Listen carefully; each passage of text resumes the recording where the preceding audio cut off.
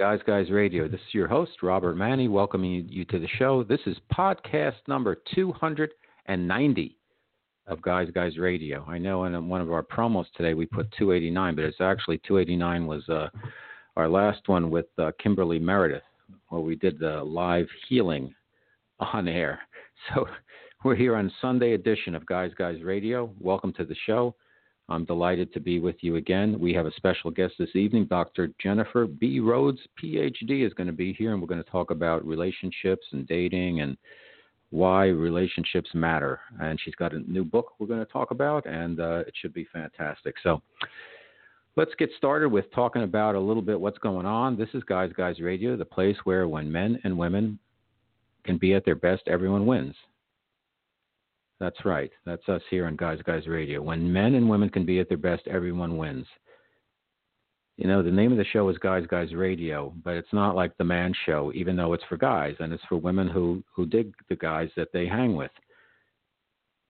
But it's not about beer and booze and boobs and football. We do cover some of that stuff. We like that stuff, but it's also about being the best man you can be, being the best person you can be, and contributing and sharing, and being a part of raising the consciousness in our crazy, sometimes dysfunctional world. So what's going on here? We're broadcasting live from New York City. Today is the June 10th, and we had another sketchy weather, another gray Sunday. I've been keeping track of Sundays because my son is in T-ball, and today was his last game. And literally every single Sunday except one throughout the season has been either rained out, drizzly, cloudy, cold. It was sunny and nice once. But the kids showed up, and it's for T-ball. They're 5 years old, and, you hit the ball. One kid hits the ball off the tee, and then all the kids on the other team run to the ball. And you see how they kind of develop over the season. It's a lot of fun. And today, finally, my son, he likes to run around a lot. So I signed him up for soccer for the fall. And baseball is more of a cerebral kind of sport. You have to, there's strategy into it. You have to have patience. It's kind of boring for kids that age. So I was talking to him about it, and he said, yeah, it's kind of, I said, what do you think? He's like, it's a little boring. He didn't want to go today. I said, listen, it's the last week. Let's go. So we went, and it was good because he had his best outing. He hit the ball nicely 3 times, picked up the balls, were hit to him, threw to first base, did a good job there, paid attention, didn't play around in the sand too much. And at the end, they gave all the kids a little trophy. It had his name on it, so he was thrilled with that, and he felt really good that he got some recognition and that he did a good job and had some fun. So we like that. We do have to deal with, here in New York, the MTA, the subway system and the bus system on weekends it's either you can't take a downtown local on the 8th Avenue line or we take the B and the C, but you can't take either of those, either uptown or downtown. Just about every Sunday, you want to wait for a bus, that means like 15 minutes. And it's just, we managed to catch a C from 116th down to 79th Street, and we had to, because it was another 10 minutes or so for a bus, crosstown bus, we ended up walking all the way from Central Park West over to Riverside. There's a beautiful park there on the water near the boat basin. And but that's how it is getting around in New York. It's like third world country now, but particularly on the weekends. This guy, Andy Byford, though, who they brought in, who worked on the London Underground, I think he's going to do a great job. He's already put some plans in place. They're going to focus a lot on getting handicapped and elevator service in the main stations, getting them fixed. As I've mentioned previous on the show, it's a big bugaboo of mine that, those elevators, a lot of times if you have a stroller or you're old and have, difficulties getting around, many times the elevators don't work or people go to the bathroom in them or whatever, and they're dirty and filthy and they stink. And it shouldn't be that way here in New York City. We're like the capital of the world in so many ways. We've got to keep that cleaned up. So looking forward to that happening. Let's see what's happening in our world, in our guys world. It's interesting. I mentioned the weather. June 21st is coming up. Today's June 10th. Actually, we really haven't had much of a spring. And now we're almost at where it's summer solstice is, where, it stays lighter at night. It stays light till about past 8 o'clock or so. It's light out, still light out now, but the longest days of the year are coming up. And then it starts to go the other way before summer even starts. So, irony there. What else? Okay, we had a Triple Crown winner, and of course, like everything else in our world today, we had some type of controversy. Justified won, so he won. That means this horse won the Kentucky Derby, the Preakness, and the Belmont. And I have been to the Preakness, which is a lot of fun, which is down in Maryland, and you actually can party in the infield, and the horses run around you. I saw Affirmed way back in the, I don't know if it was the late 70s or early 80s. Affirmed and Alydar had this rivalry, so Affirmed won that. And then I got to go to the Belmont Stakes for a party with Playboy magazine when I was working on some advertising for Stolichnaya about 15 years or so. Silver Charm was the horse. He lost by a nose in the Belmont Stakes, so he did not get the triple crown. But it's amazing when you see these horses and how they're treated. They're such divas and everything. And they're gorgeous animals, and they're treated like the superstars they are. But the controversy is that some of the other owners of the horses are saying another horse owned by the same owner who owns Justified had his other horse go out and kind of do some blocking. So kind of blocked out some of the other horses for being able to pass Justified. So now they're talking about that. But interesting. So if you want to take a look at the race, you can find it online and see what happens there. But I think this is something that's going to be talked about a little bit for the next couple of days on that, because you know what? I hope it hasn't come to that where you're using two horses to get one to win. But whatever, we'll see. Golden State Warriors swept. We've been talking about basketball. NBA is over now. Golden State Warriors swept LeBron James and the Cavaliers. Now, of course, after the fourth game, LeBron James shows up at the press conference with a soft cast on his wrists, claiming that he had a broken hand for 3 games. And then I read it was a contusion, so who knows? But I didn't really care for the way he left the court. He did a little, hand, knuckle to knuckle, and that's it. But he didn't go over and really congratulate the Warriors. He just walked right to the locker room after the game. So, for somebody of his stature, I was hoping for more. And I really think the Golden State Warriors, they play like a team plays. They move the ball around. They don't charge. They don't take extra steps. They hit a lot of threes. They play defense. They're constantly on the move. They fast break literally the entire game. And they're a juggernaut. And they're a dynasty and one of the greatest teams I've ever seen on the basketball court. So congrats to them. What else do we have? Tonight we've got the final episode of Billions right after our show. So I won't keep everybody till 9 o'clock. And then my favorite show is coming back, Ray Donovan, in a few weeks, and that will take place in New York this season. Instead of L.A., it's going to take place in New York. I'm not going to get into Trump and the G7 and the trip to Singapore to talk to Kim Jong-un for the summit there, because I think we've touched on that, and we just have to cross our fingers and hope for the best. The only thing I can mention about our president that I read this weird article about him today is that apparently he tears up when he works on stuff. He tears up his some of the documents and notes into little pieces, tiny little pieces, and then throws them out. And they actually have people who work for the government who come in then and they collect all of those little pieces of paper, and then they have to, like a jigsaw puzzle, put it back together and tape them together because they have to be preserved as a presidential records. Just another kooky thing that we're experiencing with probably the oddest president we've ever had.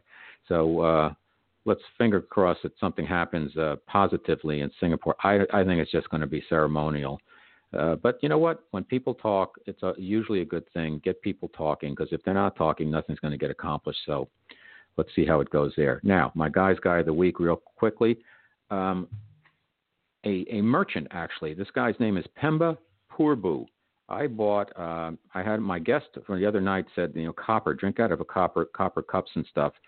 And copper has a lot of healing properties. So if you put water and you leave it for like 8 hours in a copper cup, there's a lot of studies that claim that it, and some studies that say it doesn't, say that it will positively charge the water.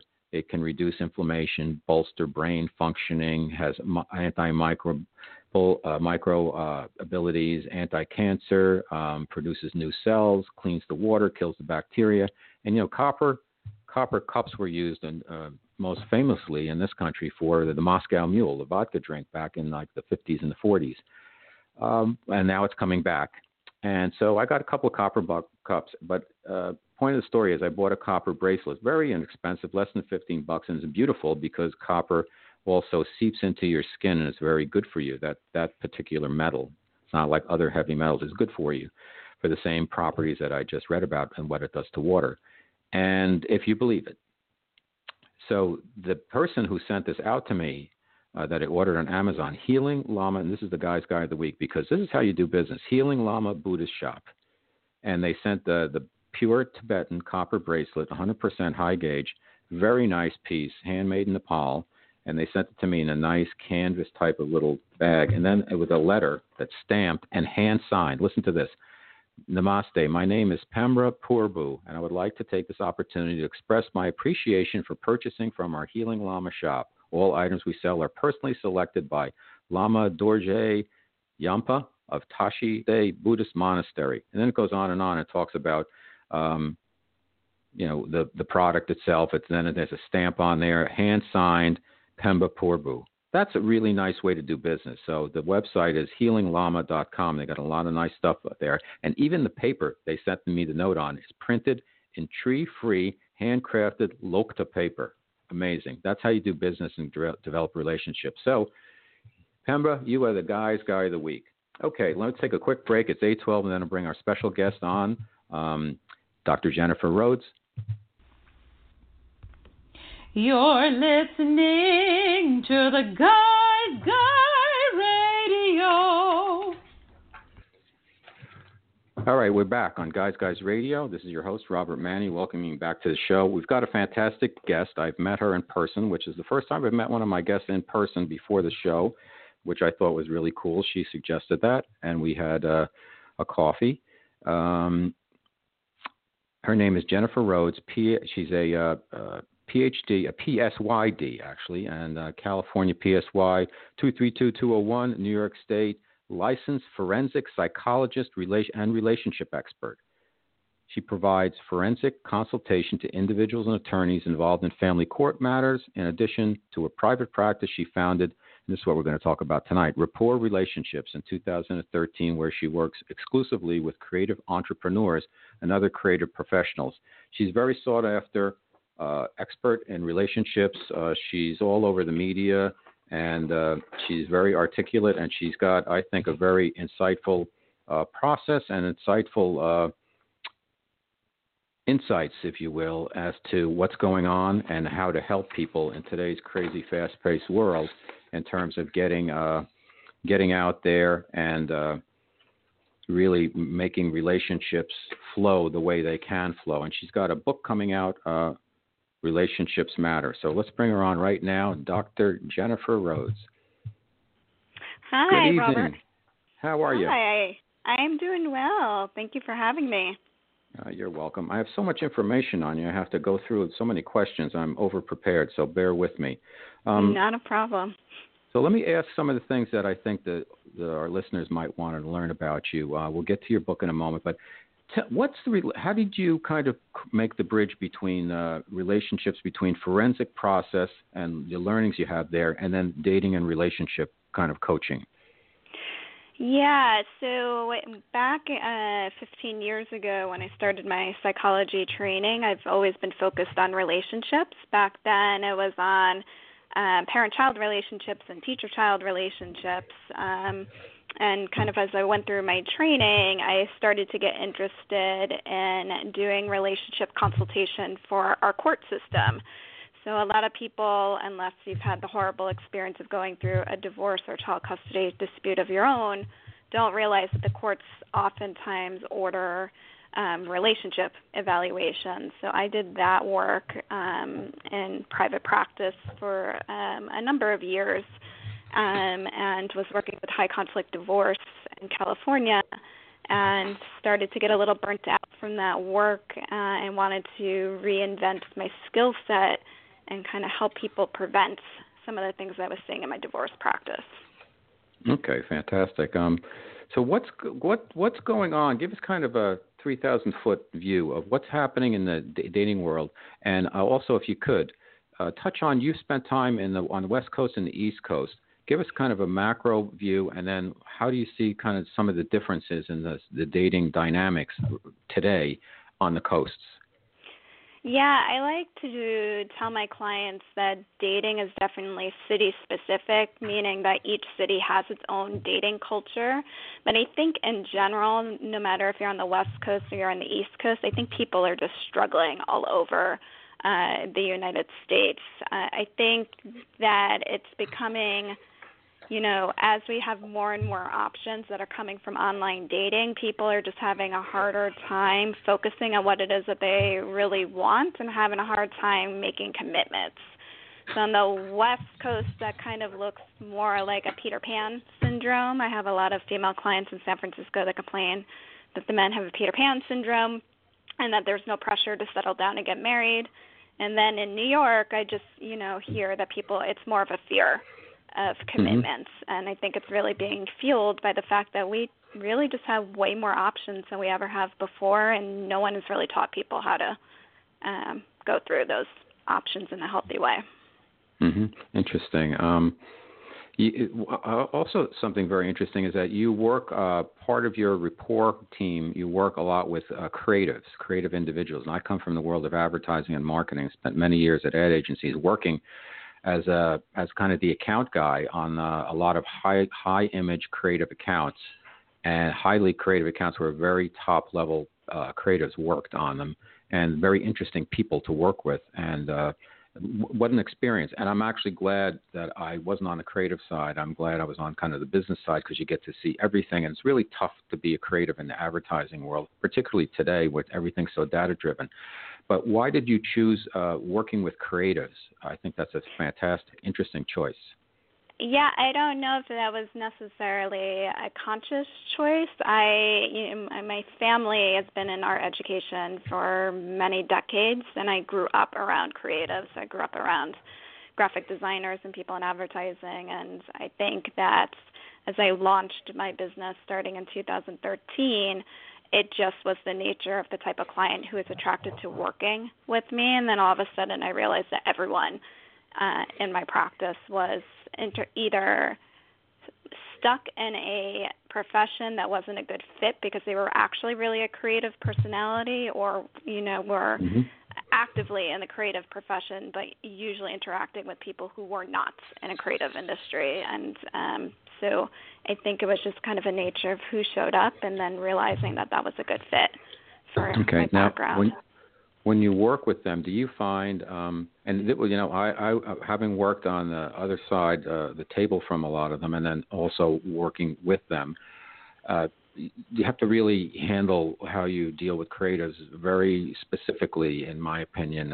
You have to give them, they want direction, but they don't want too much direction. So you have to give them kind of a roadmap and give them a lot of room to express themselves within that roadmap. But they want a strategy. They want to know specifics so they can do their thing. When it comes to love, how do you work with creatives? Is it different than working with non-creative people? It can most definitely be very different. I think creatives that come who are very grounded in who they are and are choosing work that's actually a good fit for them do better and work, with me much more quickly than someone who might be a creative personality stuck in a job that's not a good fit for them. Our culture, even in New York, really kind of discourages people from going into a creative industry. So I think that people usually come to me when they're in that transition. They've been stuck and now realize they want to, be more authentically who they are. And I think the process that I take clients through, which is an assessment process that is about collecting data so that they can actually see what their strengths and weaknesses are rather than them telling me what they think is going on, is usually the way that we kind of get through those roadblocks. Got it. And you have the rapport report, which identifies roadblocks to relationship success. So tell us a little bit about that, Doctor, and what are the most frequent roadblocks that you seem to identify? Yeah, so the report is, we usually get that done in about 30 days. It's really like a 360-degree assessment of everything going on in your personal life. So we'll do some paper and pencil measures. I will call people you've been on dates with in the past to ask for feedback about what they think your strengths and weaknesses are. We'll observe you in a mock date. We will, set up situations to kind of observe you in a social setting. We will collect all the data that we need to in order to kind of understand kind of who you are and kind of what your strengths are. And then we sit down and we go through a feedback session. And usually the feedback session is more than just me giving feedback to a client. And that process, can be really validating in terms that some people have really good insight, and this just validates what they've been thinking. And then for others, they don't realize how much their own ego is getting in the way of what it is that they want. So I would say especially my male clients in New York City, that the biggest roadblock would be the ego and the sense of entitlement that because they are either financially successful or they're educationally successful, that they deserve to have a certain kind of woman, without realizing that you need to have certain relationship skills in order to attract that high-value woman. So it becomes a process of us working kind of with their personality and their ego to help them grow and develop. Now, a lot of times with, everybody who's dating out there, they've had some experience, if not 100% of experience, working with technology and online dating and websites and apps and all of that. And it can get out of hand if it's not managed smartly, if you will. And, what I found is if you're going to go out there and date, you need to know who you are, what you want and what you have to offer. You have to be self-aware. And a lot of people, they jump online and they just start dating and they meet tons of people and then they delete people and ghost and just they figure it out along the way. And a lot of times they're, trashing a lot of people's hearts while they're doing that. And a lot of times they're unrealistic, as you had mentioned, like a lot of guys who they want an Instagram model, but they're really, sitting at home on the couch drinking beer or playing video games. So how do you guide your clients in terms of their reliance and sometimes over-reliance on technology and online dating? Yeah, I think that definitely comes into my coaching style. I am very no nonsense. So if I have a client who is really pushing back, then I will ask them to show me. If you think that you can go out and pick up the supermodel with the PhD at, one of the, top, bars in New York City, and you think I'm giving you feedback that's wrong, then I'm going to ask you to go show me that you can do that. And 9.82% of the time, we go try to do that, and it doesn't happen. And it doesn't happen because there's a complete lack of self-awareness. But what I would do in that situation sometimes is that I will go to those locations and talk to those women ahead of time and just, get to know them a little bit so that when afterwards, when the client fails, because they usually do, we can go over and they give them feedback. The women will give them feedback. And so a lot of the work that I do is trying to set up situations where they get real feedback, because what happens with online dating is that you can live in your own head and your own fantasy and never get real feedback about what is going on because you're not interacting in person with people. Another thing that you kind of write about is millennial loneliness. I was looking through it on the website, and I thought that was a very interesting topic, and you have a unique and I think a very insightful take on that. Tell us about why millennials are so lonely. I've definitely seen a huge increase in anxiety, especially in the last 6 months, and we can talk a little bit about Me Too and kind of what's been increasing anxiety. But I mean, over the past, I would say 3 or 4 years, I've definitely had younger clients approaching me just with the concept of being lonely, both in not having high quality friendships, struggling with their work, and then also dealing with their dating life. And I think for the first time, people, if you look at the way people are building their careers now, it's not like you're finding one job after college and you're staying there. So your group of friends from work are constantly changing. I don't think millennials stay at a job more than 2 to 3 years early in their career. So they're constantly changing jobs.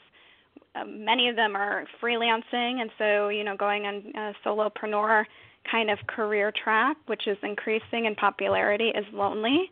And then this is the first generation that has had their cell phones and social media since they were young. And many of them simply do not have the skills to take things from an online situation or social media situation to actually go build connections in the real world. And so it's a lack of a skill that they're having, and so they're coming in asking for help to learn those skills. Yeah, I would agree with you completely. I work with my producer's a millennial, and he's fantastic, and he does a great job. But I have to get him. I get him out for beers now and then, but otherwise text. Forget, some email to exchange information. It has to be exchanged. He never writes back. I'll just send him the email, and mostly it's texting. And it seems like that generation, that's what they do. It's texting. There's nothing inherently wrong with that, because it's just that's how it goes, and it's fast. But when it comes to dating, when it comes to dating and all you're doing is texting, I can't tell you how right. I feel like I get paid to interpret people's text messages now, because I will have, a millennial guy come to me and say, well, she's just not interested. And I'll look at the text message exchange and I say, no, she's waiting for you to take the lead. She's trying to respect your masculinity by, letting you take the lead, and you haven't asked her out on a date. And so then it becomes this conversation of, why do I have to do that, or why can't she ask me, and this confusion about what is going on. And then the same thing for millennial women, often misinterpret text messages. And so a lot of the miscommunication could be resolved if someone actually just picked up the phone for 10 seconds to, try to make plans. Yeah, they have a problem with the phone I for some reason, and I like to.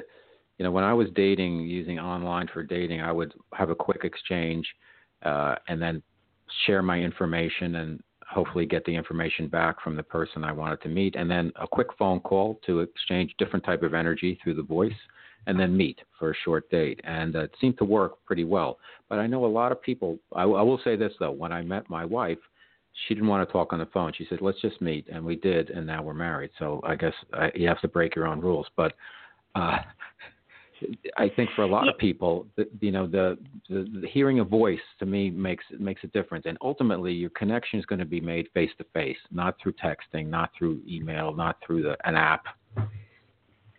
Now, I agree with you, and actually the French have done a lot of psychological research on this, that women actually can tell sexual compatibility through hearing a voice. So women should, be insisting on a phone call just as part of their screening process, but I think in this day and age, I think it's just neuropsychologically the way that women just have a better skill area in terms of assessing sound. And so I think it's just one of those biological things that, as women biologically are supposed to be screening for resources. And so this, the sound of a man's voice can convey a lot of information. And so I think women just evolutionarily have, developed the skill of being able to tell if there's compatibility through the sound of the voice.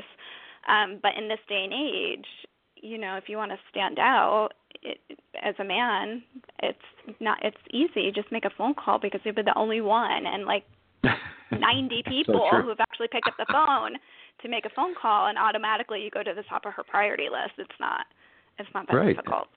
And then if you have a nice voice, or they pick up on your energy through the sound, it's you're one step closer to the goal of making a real connection. So, exactly. Do you, Dr. Rhodes, do you find a difference when you're dealing with dating issues? And we talked about millennials. How about like GX, Gen X, Gen Y, Boomers? Do you compartmentalize each one, or they have some overlap, or GN and GX and GY, are they very similar, or how do you kind of parse all of that out, or do you?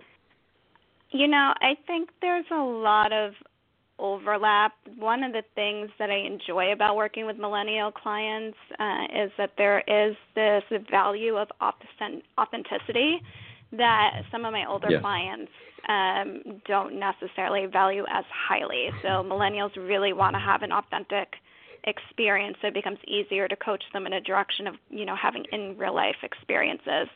For some of my, clients, and I would say my male clients over the age of 50 who have been divorced, once before, and they're entering back into the dating scene, it's kind of, what was popular 20 years ago in terms of the pickup artist movement and things like that. It's kind of the way that they are choosing to date in their 50s, or whatever worked for them in their 20s is kind of how they're choosing to date in their 50s, without realizing that, younger women just don't appreciate those kinds of tactics at this point in time.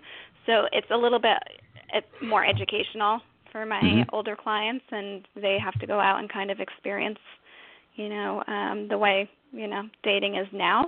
But I would say, in general, if people have lived their life in a way that's very true to who they are, the whole dating process is easier.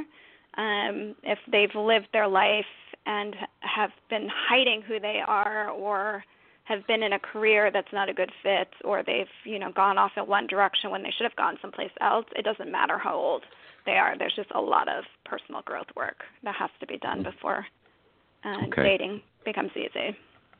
Let's talk about your book. You have a book coming out, and I read all about it. Tell us, what was the inspiration, what's the message, the name, when people will be able to buy it, etc. Yeah, so the book title is called Relationships Matter Most. It should be coming out in the beginning of 2019. But the inspiration from the book really came from my work with millennial clients, both my male and female clients. When I started seeing a shift, there was a book written by Rebecca Traister. It came out in 2016 called All the Single Women, and it was talking about how women were starting to politically gain a lot of power. And so we're not on the other side of now Me Too. And I started watching an increase in my male clients coming in, having difficulties communicating with women out of fear, and my female clients being incredibly aggressive to the point of being almost inappropriate with male clients or men that they were coming out, or with men that were just in their life. And so there was like a shift going on in the power dynamics, and it just seemed like everyone was struggling with that. And so the book really is much more about why we need to respect all relationships in our life, how can we better communicate, and how do we use all of our, relationships, including the ones in our work life, to kind of, help us in all aspects of our life. And so I would say that was mostly the inspiration. You mentioned also about it that it's the key to using your personal life to leverage your career success. Is that part of the book also? Yeah, that part is definitely geared more towards the millennial clients, and I'm hearing a lot from my clients that are in their 20s that they're just choosing not to date at all.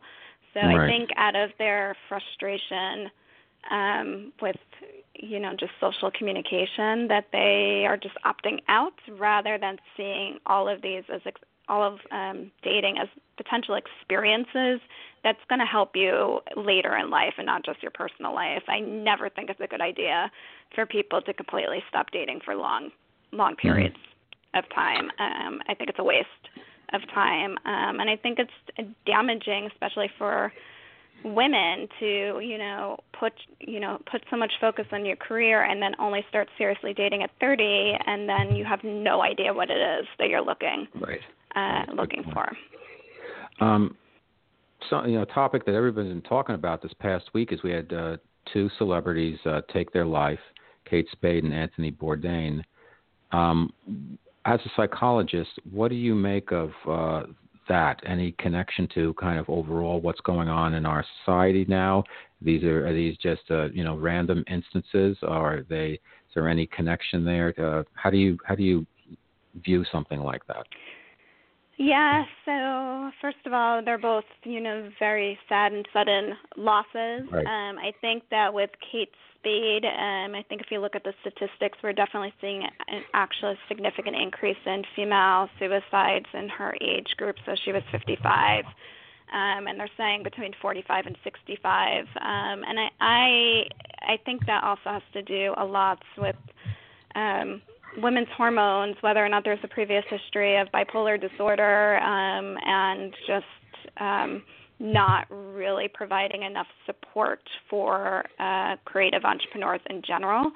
I don't know, and, with regard to her specifically, if there, is a confirmed history of, having significant issues in the past. I know people are talking about depression, but in my experience is, suicide is never out of the blue. A lot of people will put out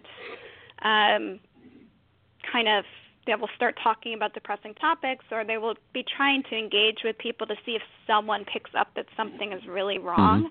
And I think that Anthony Bourdain was doing that. I think if you watched some episodes of his shows in the past, couple of years, there was definitely a shift. And I think when you are a celebrity at the top of your game, people think that you have everything, but, the dark side of having fame and money is that it can be incredibly lonely, and we forgot to reach out to people. And so I think that, these are just, really horrible reminders that all of our relationships really do matter. And just because someone, looks like they're living their best life doesn't mean that they actually are. Right. Yeah, because you get, on social media, you get all types of responses. And to me, we have to have empathy for these people, sympathy and empathy, because they may have been very successful, but you don't know what type of demons they have or what type of chemicals are going on in their body to trigger their feelings of depression or suicidal thoughts. You take Kate Spade. She came here from, I think, the Midwest, started this handbag, very simple handbags that were fun and whimsical, and took off and made millions, even though her company now, even though it's been sold twice, I think is like worth billions now. But, she did fantastic and beautiful product too. And then Anthony Bourdain, a lot of people say, well, this guy had the best job in the world. And I guess he kind of traveled every place you would want to travel, and he ate everything you'd want and drank everything you'd want to eat or drink, yet that he didn't want to, I guess, do it again or whatever. But something, you can't trash these people, even though, and he had an 11-year-old girl, and I think Kate Spade might have had kids too. Yeah. We don't know what goes on. It's like, it's very sad. And I don't know what to say. That's why I'm asking for, any Yeah, I mean, I just think it's also both of them I would put in the creative entrepreneurial kind of business set, and we do not provide enough support to creative professionals in general, but we also don't provide enough support to entrepreneurs. And, even if you do go to, traditional talk therapy in New York City, that's often not enough support for someone who is truly entrepreneurial. You usually need an entire team of wellness professionals. And so, I think that our mental health system needs to change. I think in, Kate Spade's business, up until, this year, it would have probably been detrimental to her brand to publicly come out and talk about, having mental health difficulties because her brand was so happy. And we couldn't do that. Exactly. And so I think Anthony Bourdain, had a little bit more freedom, but certainly when you're going out and you're talking to other cultures and you're talking to other people, he did so many wonderful things, but I also think we took for granted the motivation behind why you would want to do that. And sometimes there are signs of depression that are completely missed. And a lot of people that I've known or clients I've worked with who have been really depressive tried to manage their depressive symptoms by trying to connect with other people, and it's not enough. And you miss the signs. Got it. I guess we have to talk about Me Too, because it is something very pertinent to what's going on. And I know everybody's talked it to death, but I think one of the things that men need to do is they have to put on their listening cap, because a lot of guys, as you say, they have fear when it comes to dating, and Me Too probably has quadrupled that fear or increased it exponentially, because now they think they're going to get accused of all types of things, and it's all driven by a lot of guys in power, some of their bad behavior, and not every guy is terrible, though.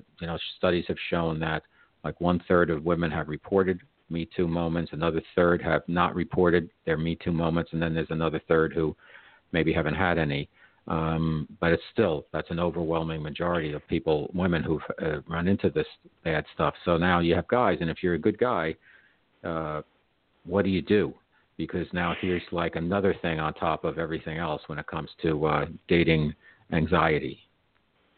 Yeah, I've been having a whole slew of new referrals related to new onsets of social anxiety relating to dating. And the first thing that I tell my male clients is, what women are reporting in Me Too is nothing new. The rates of a woman experiencing sexual assault or sexual harassment in this country are almost 50%. So just because we're talking about it now doesn't mean women didn't have these experiences beforehand. Exactly. We're just talking about it. What is causing the anxiety is that we're just not talking about what to do about it now. And I think that whenever there's increased anxiety, the natural response is avoidance. So I think in New York City, which used to be a city where, men could border on being aggressive, in terms of, walking up and talking to women. Right. I think now you go out and you just see like high levels of avoidance, and no one knows what to do. And I think that it just comes down to keeping it classy. You can go and talk to people and be normal. You don't have to have some ridiculous pickup line. You just have to stop and get out of your head and listen to what her response is. And, anxiety just makes you selfish. And so if you have anxiety, you're going to go out and misinterpret everything that's going on in a social situation. I agree. So I really encourage anyone who's feeling anxious to seek out professional assistance, because your perceptions are going to be off. But this is also a huge opportunity for great men to step up into a leadership role, and I'm not seeing that yet.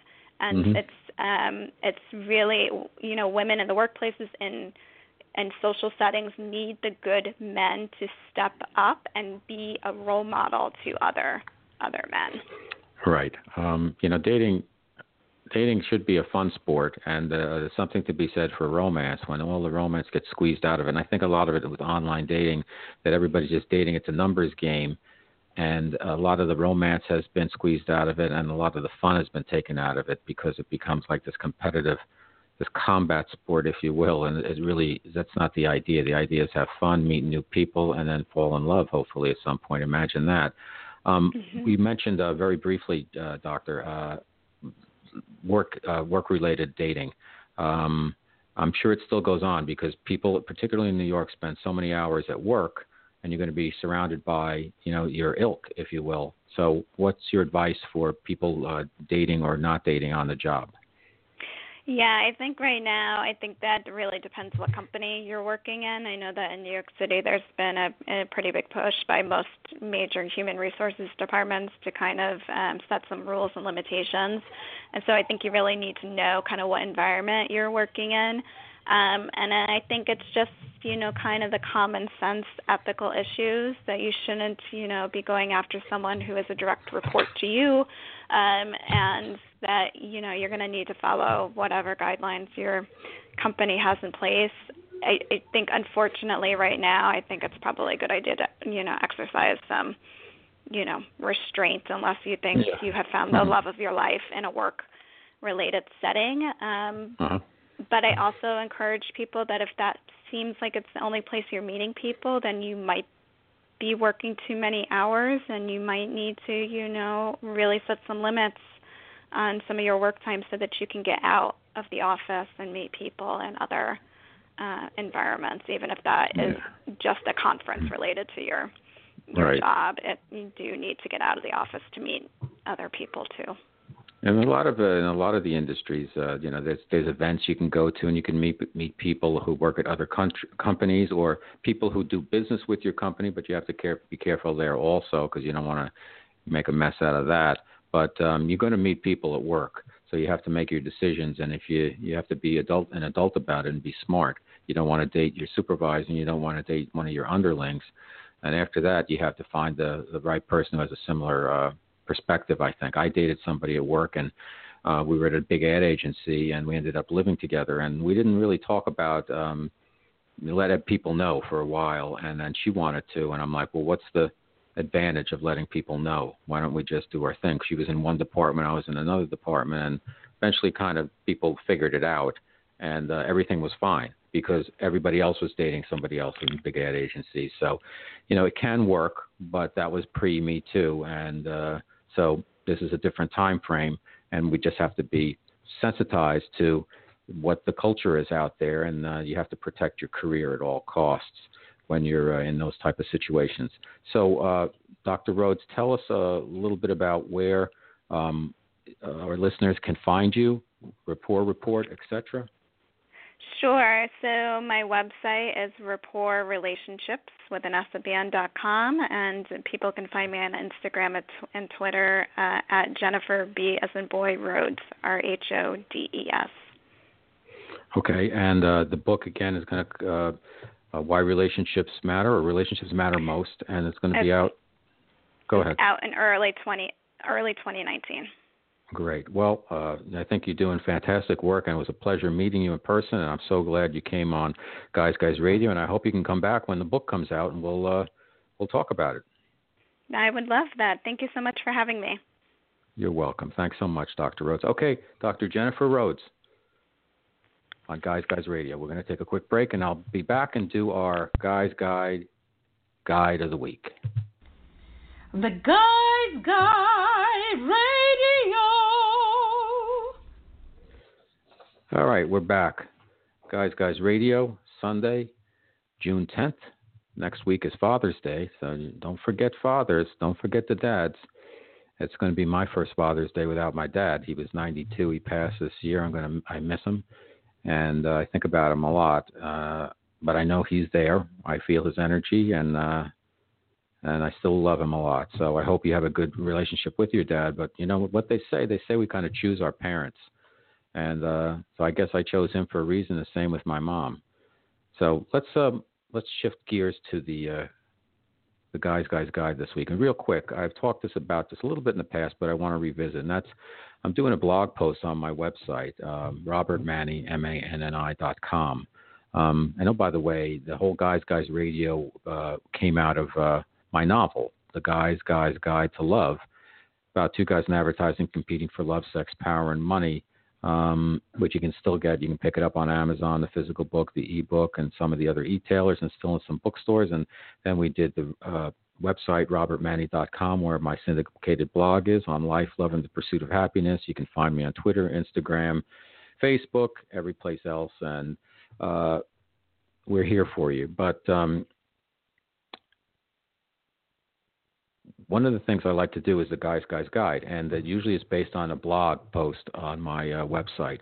So this one's about 10 things that I've learned, and I'm halfway through it. It's going to be a two-parter because it's pretty lengthy. And, there's a lot of quick thoughts and then some deeper things, and I think I've gone pretty deep on this, so I'm going to be doing some editing. But basically, here's some things that I've learned over time that I want to share with you. And you can say, hey, that makes sense, or you can dismiss them. It's up to you. But this is my Guys Guide of the Week. Number one, fear is a lie. We live in a culture where they pump us up through fear. If you look at the media, you watch the news, social media, just listen to people. What's going on is there's a lot of proliferation of fear in our culture. And really, you don't really have to be afraid. You're going to make it. You're going to be all right. If you let fear get the upper hand, then you're going to have a problem. But listen, you're here. You're going to be here tomorrow. You just keep going.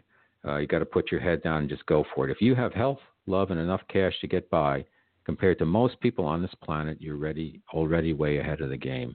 So I'm not suggesting that you settle, that we settle. No, I'm a capitalist. I have no problems with money per se, but sometimes we need to take the time to smell the flowers and not sweat the small stuff so much. Look in your closet. How many pairs of sneakers do you need? My point is, don't let the media make you feel like you're inadequate. They tell you you need this. You're lacking. You don't know anything. It's a falsehood. You don't have to be afraid. You're a divine creature. We're all connected to the divine, to divinity. So think about that and move forward confidently. Number 2, everything's connected. I worked at an ad agency, and on my last day, the guy who owned the ad agency, I won't say his name, but he's fantastic, and he ended up working for New York City. He said to me, remember, everything's connected. And I thought about that, and it just stuck with me. And then I realized years later why what he said was true. And particularly when it comes to your career, every move you make is connected to the other. It's all on paper there. And anybody who looks at it, any recruiter or another HR person, another job, they're going to see some of the decisions you make. And it's just symbolic of how our life goes. Each decision we make impacts the next things that come up for us. We make the choices. So it's all connected. You don't have to be living in the past, but remember the decisions you make, they're going to put you in a certain position. You can dismiss all that, and you will always want to live in the present, but you have to realize that we create our own lives, and we create it by the decisions we make. So everything is connected there. The third thing is forgiveness is freedom. You ever have friends who just, so let's put it this way. Learning to forgive is very freeing, because you don't want to carry around all this anxiety and negativity towards people, even if they screwed you over or whatever. And I don't mean, you forgive and you forget. You can remember, and you can know that certain people have certain behavioral traits. But if you just forgive them, it takes a huge weight, because if you don't forgive people, you end up carrying that burden. So learn to forgive, learn to recognize the divinity in everybody, and know that even though they might have bad actions, they're on their own road. They're going to have to learn love their own way. It's going to take time. Maybe they're not going to get it in this lifetime, but we can't be judging them. Forgive them, keep going. If you need to avoid them and not have them in your life, fine, but forgiveness. And the second part of that is learning to say, I'm sorry. Do you have friends that just won't say, I'm sorry? No, they never will admit they're wrong. Oh, I do. I think everybody does. And it's like every time I hear, I know somebody, they'll just never say they're sorry. They'll never admit wrongdoing. Like that's a sign of weakness. Saying you're sorry and admitting wrongdoing is a sign of strength, because it makes you self-aware and you can just put yourself out there. People make mistakes. We all make mistakes every day. Now, if you're on the job, you don't want to take the hit for everything. And people do, deflect. But when you're dealing in one-on-one relationships, you're dealing with friends and family, admit it when you're wrong. If you really believe you're wrong, I'm not saying say you're wrong if you're not wrong. And if so, say you're sorry. I'm sorry. I made a mistake. I'm sorry. I'll do better next time. I'm sorry. It's freeing. That'll, just like forgiveness, saying I'm sorry is freeing. I say it all the time. And I realize, wow, this makes a huge difference. Learning to say I'm sorry or admit you're wrong. The last thing is number 5 is, and there's going to be more, but let's just leave it here for now. We have more power than we think. Again, if you listen to the media and you listen to the news and what everybody tells us, the government and everybody else, they say you don't know anything. You can't do anything. You need to buy this. You need to buy that. You have to have all of this and all of that. And they weigh us down with a lot of stuff. But the point is, part of the reason we're weighed down by a lot of that stuff is that we have a lot of power. Consciousness is power. One person's consciousness, thinking positive things, has a ripple effect, can affect thousands. And if you have thousands of people with a positive consciousness, that can affect millions. And that is scientifically proven. Consciousness does have an effect where you can reach lots more people. So keep your consciousness high, and keep yourself in an elevated state, and always be positive as much as possible, of course. And because it works, it makes you strong. You have strength. Your words and your thoughts matter. When you say I am, the next thing after that is important. You can read the I Am Chronicles about that, but saying I am is, they call, who is God? God said I am. Call me I am. So when you say I am, you're stating your divinity, and whatever comes after that is something that matters. So be careful what you think, and be careful what you say. Now, one quick caveat. We don't control. We have thoughts. Thoughts come and go. Our brains are like processors, but we don't have control necessarily over the thoughts that come up, but we have controls as to what thoughts we're going to choose to recognize. So a lot of stuff, you can keep negative stuff out there and just keep pushing it aside. So manage your thoughts. Live in the present. Live kind of in that space between your eyes, right inside your head, but between your two eyes, and be present. Stay there. Drive yourself from there. And you'll see a big difference. All right, that's our show. That's That's our Guys Guide. This is Robert Manni. We're back on the show. We've got a very interesting show coming up Wednesday. We have a guy, believe it or not, Ross Asarian. He broke his penis, and he wrote a book about it. And we're going to have him on here because, we like to shake things up on Guys Radio and cover anything that has to do with life, love, and the pursuit of happiness as it relates to men and women being at their best. So, thank you for listening. I'll see you guys on Wednesday. In the meantime, all of the podcasts of Guys Radio, all 290, are available on iTunes, Stitcher, TuneIn Radio, and Blog Talk Radio. And if you want to support the show, all I ask you to do is listen, have fun, and then if you could give us a rating and review and subscribe on iTunes, that makes a big difference, and it really helps out because I'm bootstrapping this thing on my own for you guys. So thanks so much. And remember, like I always like to say at the end of the show, Guys, finish first.